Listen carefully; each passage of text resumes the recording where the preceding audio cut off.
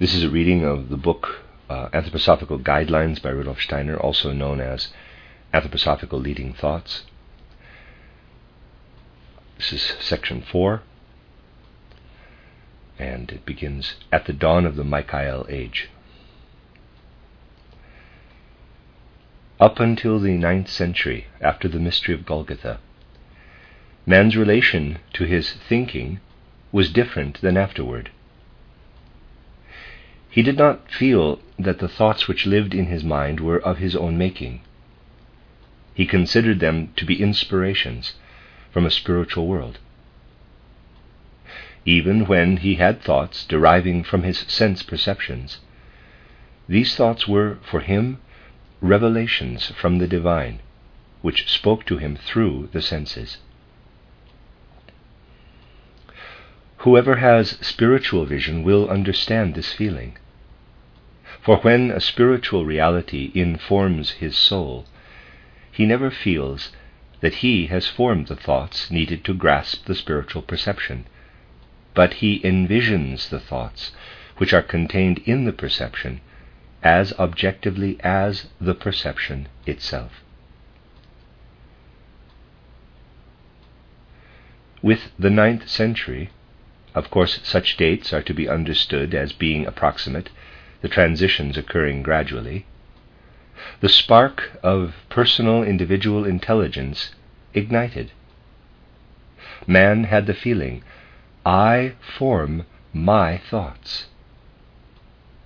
And this forming of thoughts became the most important element in his soul life, so that the thinkers saw the essence of the human soul in intelligent behavior. Previously, they had an imaginative conception of the soul. They didn't see its essence in the forming of thoughts, but in its participation in the spiritual content of the world. They considered that supersensible spiritual beings were thinking in them. Soul, for them, was what lives in man from the supersensible spiritual world. From the moment one penetrates with perception into the spiritual world, he encounters authentic spiritual beings. According to ancient teachings, the power from which the thoughts about things flow was known by the name Michael. The name can be retained, for one can say, once human beings received thoughts from Michael. Michael governed cosmic intelligence. From the 9th century on, people no longer felt that Michael inspired their thoughts. They had escaped his domination. They fell from the spiritual world into individual human minds. From then on, thoughts would evolve within humanity. At first, people were uncertain as to what they now possessed. This uncertainty inhabited the scholastic teachings. The scholastics were divided between realists and nominalists. The realists, led by Thomas of Aquinas and those close to him, felt the old connection between thought and thing. They, therefore, saw reality in the thoughts that lived in things. They viewed human thoughts as reality which flowed from things into the mind. The nominalists strongly felt that the mind forms the thoughts. They considered thoughts to be only subjective, which live in the mind and which have nothing to do with things. They opined that thoughts were only names, invented by men for the things. Parenthesis, they didn't speak about, quote, thoughts, close quote, but, quote, universals, close quote. But that is irrelevant in principle, for thoughts always have something universal compared to the individual thing. Close parenthesis. One can say the realists wanted to be true to Michael, even though thoughts had fallen from his realm into that of man. As thinkers, they wanted to serve Michael as the prince of cosmic intelligence. The nominalists, in their unconscious minds, fulfilled the separation from Michael. They considered man, rather than Michael, to be the owner of thoughts. Nominalism gained in diffusion and influence. This situation prevailed up until the last third of the 19th century. At that time, those people who understood the events in the universe felt that Michael had accompanied the stream of intellectual life. He sought a new metamorphosis of his cosmic task. Previously, he let the thoughts from the spiritual world flow into human souls. From the last third of the 19th century on, he wants to live in human souls in which thoughts are formed. Previously, the people related to Michael saw him unfold his activities in the spirit world. Now they realized that they should allow Michael to reside in their hearts. They dedicated their thought-filled spiritual life to him. Now, in free individual thinking life, they let themselves be instructed by Michael as to the soul's right path.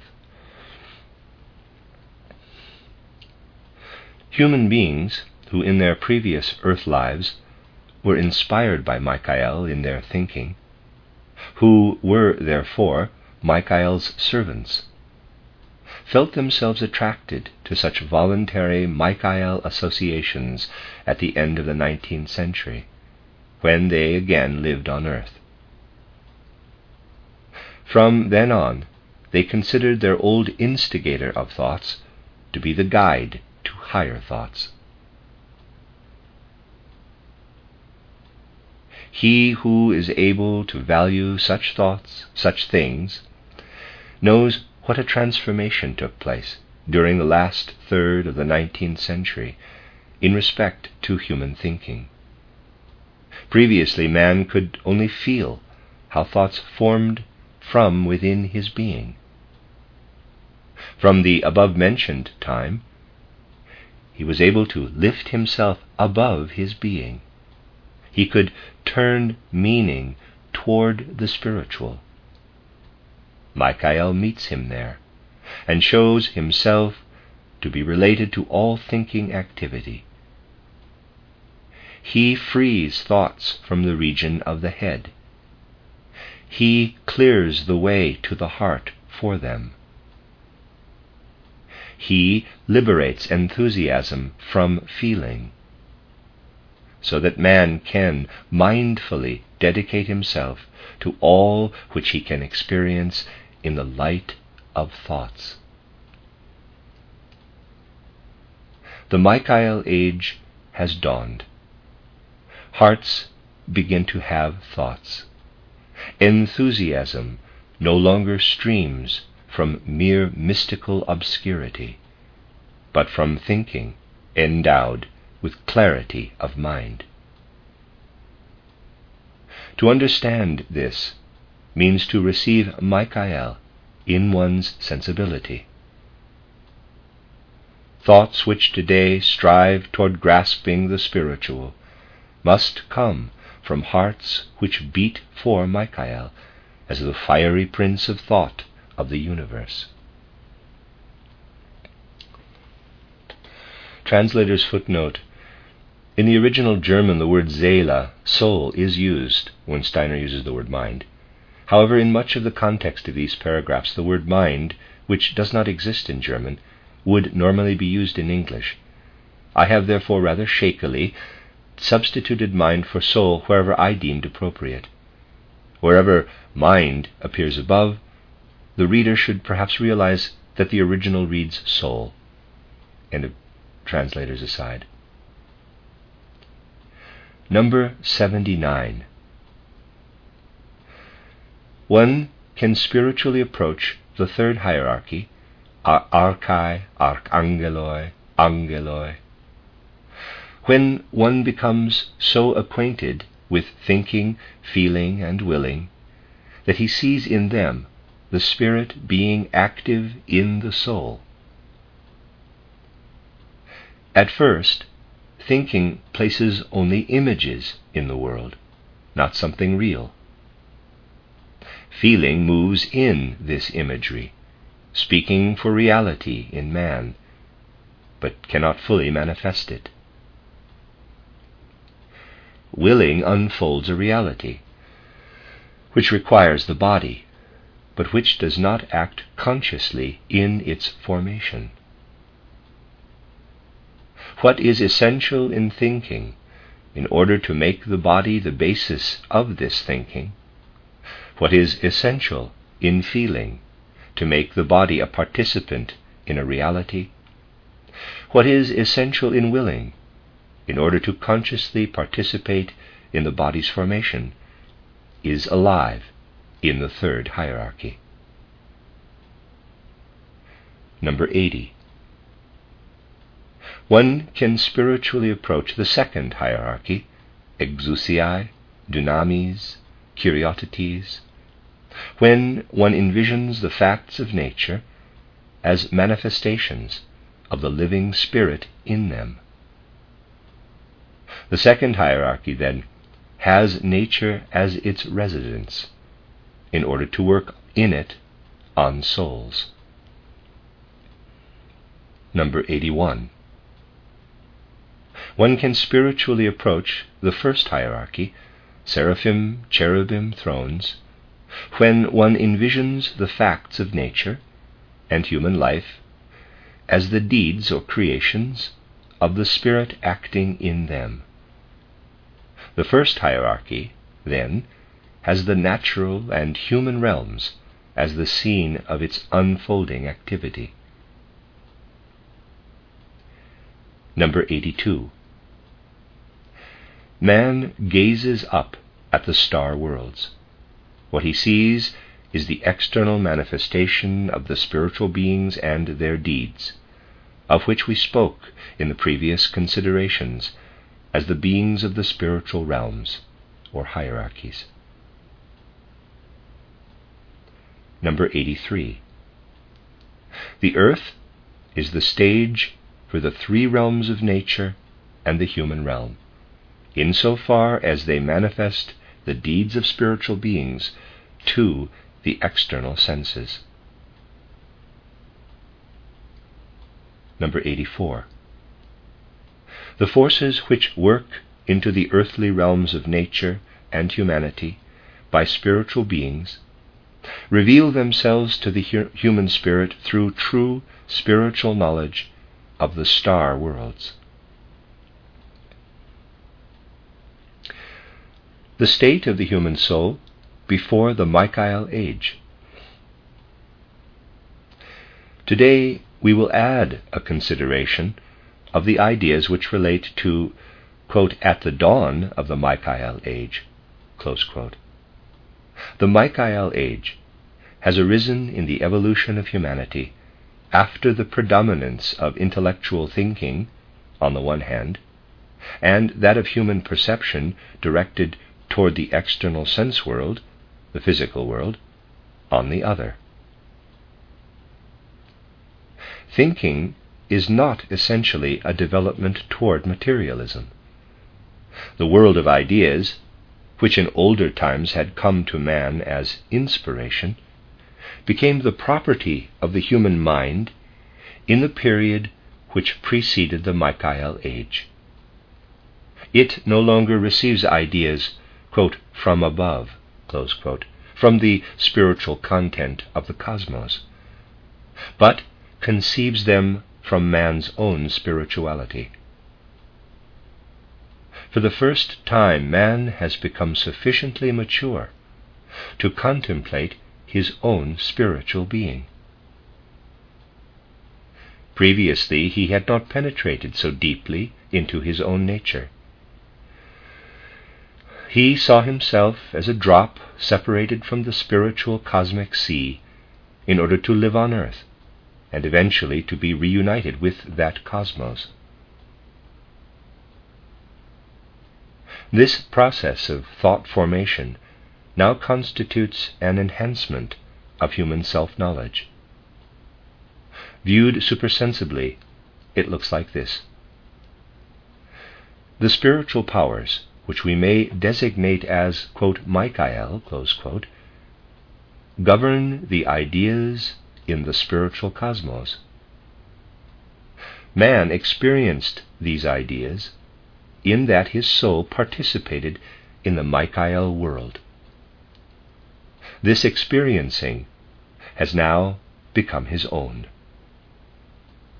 A temporary separation from the Michael world has therewith occurred.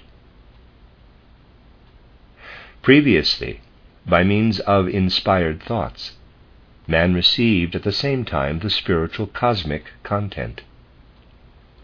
When this inspiration ended, he became dependent upon the senses in order to have content for his thoughts. Therefore, the content of the spirituality he had obtained had to be suffused with materialism. He fell into the materialistic viewpoint at a time when his own spiritual being advanced to a higher stage than the previous one. This is easily misunderstood. One can consider only the, quote, fall, unquote, into materialism and rue it. But whereas perception during this age had to be limited to the external physical world, within the soul a purified, self-subsisting spirituality developed as experience. In the Michael age, the experience no longer needs to be unconscious, but can become conscious of its nature. This means the entrance into the human soul of the Michael essence. During a certain time, man filled his spirit with the material content of nature. He should now fill it again with the cosmic content of his original spirituality. Thinking lost itself for a while in the materiality of the cosmos. It must find itself again in the cosmic spirit. Warmth, being-filled spirit reality, can enter into the cold, abstract thought world. This characterizes the dawn of the Michael age. It was only by separation from the universal thinking essence could consciousness of freedom develop in the depths of the human soul. What came from the heights had to be rediscovered in the depths. Therefore, the development of this consciousness of freedom was originally oriented only to knowledge of external nature. While man was unconsciously learning to mold purity of ideas within his spirit, his senses were directed outward toward the material world, which in no way affected the tender seed germinating in his soul. But in perceiving the exterior, material world, experiencing the spirit and therewith spiritual seeing can be introduced in a new way. What has been learned about nature under the sign of materialism can be spiritually grasped by the inner life of the soul. Michael, who spoke, quote, from above, close quote, can be heard, quote, from within, close quote, where he will now take up residence. Speaking imaginatively, this can be expressed thus. The sun quality, which man for a long time only received from the cosmos, will shine from within the soul. He will learn to speak of an inner sun. In life, between birth and death, he will, of course, be no less an earth being, but he will recognize his developing being as guided by the sun, S-U-N. He will feel as truth that an essence shines a light on him from within, but one which is not kindled there. At the dawn of the Michael age, it may still seem as though all this is far beyond humanity. However, it is near, quote, in the spirit, close quote. It must only be seen. Immeasurably much depends upon this fact, that man's ideas are not merely thought, but are also seen. 85. Number 85. During the present cosmic era, man experiences himself in waking consciousness. This experiencing conceals from him the presence of the third hierarchy within his wakefulness.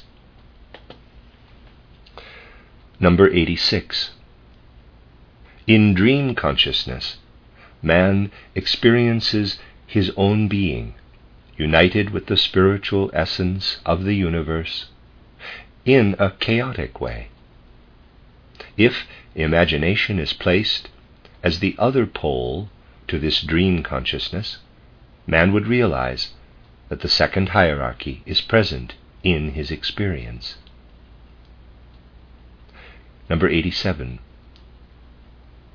In the consciousness of dreamless sleep, man experiences his own being, united with the spiritual essence of the universe, but without his conscious knowledge. If inspiration is placed as the other pole to this consciousness of dreamless sleep, he would realize that the first hierarchy is present in his experience. Aphorisms from a lecture for members given on August 24, 1924 in London. At the present stage of its development, human consciousness develops three forms: the waking, the dreaming, and the dreamless sleeping consciousness. Waking consciousness experiences the sensory outer world, forms ideas about it, and can create from these ideas those which depict a purely spiritual world. Dreaming consciousness develops images which transform the outer world.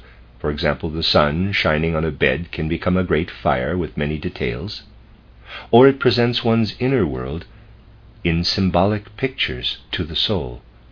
For example, a strongly beating heart in the image of an overheated oven. Memories also appear transformed in dream consciousness.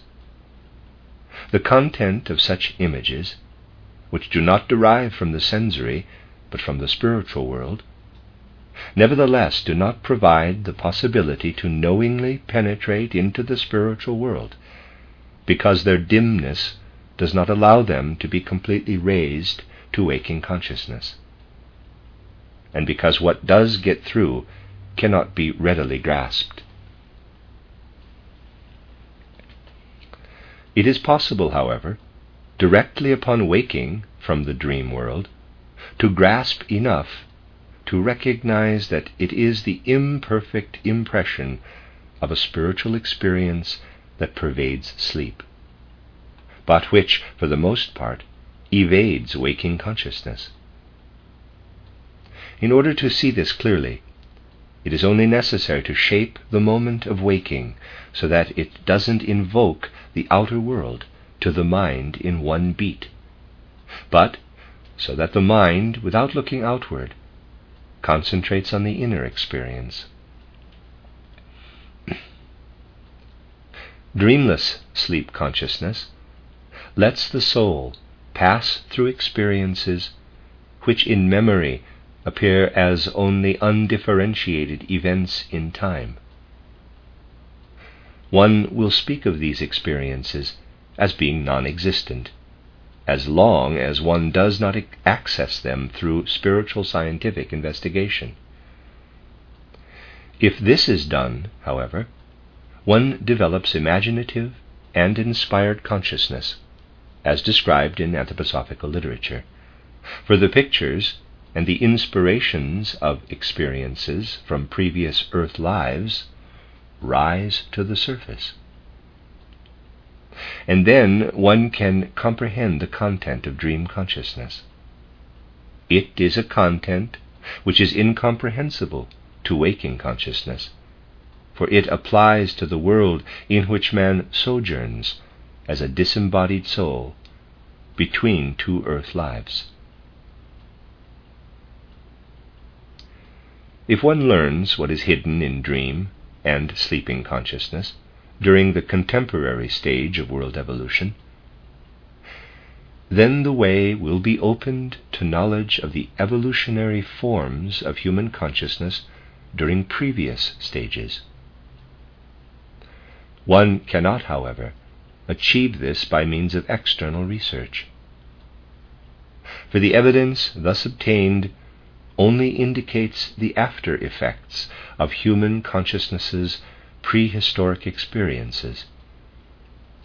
Anthroposophical literature provides information on how to achieve a vision of such experiences through spiritual research. This research finds that in ancient Egyptian times, dream consciousness was much closer to waking consciousness than is the case today. Memories of the dream experiences streamed into waking consciousness, which presented not merely the sensory impressions in clearly contoured thoughts, but also, united with these thoughts, the spirit which acts in the sensory world. In this way, man and his consciousness existed instinctively in the spiritual world, which he had abandoned during his earthly incarnation, and which he would again enter upon passing through the portal of death. Objective study of the writing in monuments and elsewhere clearly indicates the existence of such a consciousness, which belonged to a time when external records did not exist. Sleep consciousness in ancient Egyptian times contained dreams of the spiritual world in a way similar to the present-day dreams, which contain elements derived from the physical world. One finds, however, still another consciousness in other peoples. Sleep streamed its experiences into wakefulness in such a way that a vision of previous earth lives was instinctively present. Ancient peoples' traditional knowledge of repeated earth lives originated from this form of consciousness. One finds again in developed imaginative cognition what in ancient times was a dimly instinctive dream consciousness, but now it is a fully waking consciousness. And one is also aware through inspired cognition of the ancient instinctive insight which still saw something of repeated earth lives. Present-day historical scholarship does not take note of this development of human forms of consciousness. It prefers to believe that contemporary consciousness forms were present as long as earthly humanity existed. And evidence of such different consciousness forms, as is contained in myths and fairy tales, they take to be the result of an outflow of ancient man's poetic fantasy. This is the end of my Part 4 of Anthroposophical Guidelines. Part 5 will begin with guideline or leading thought number 88. So this is up to but not including leading thought number 88.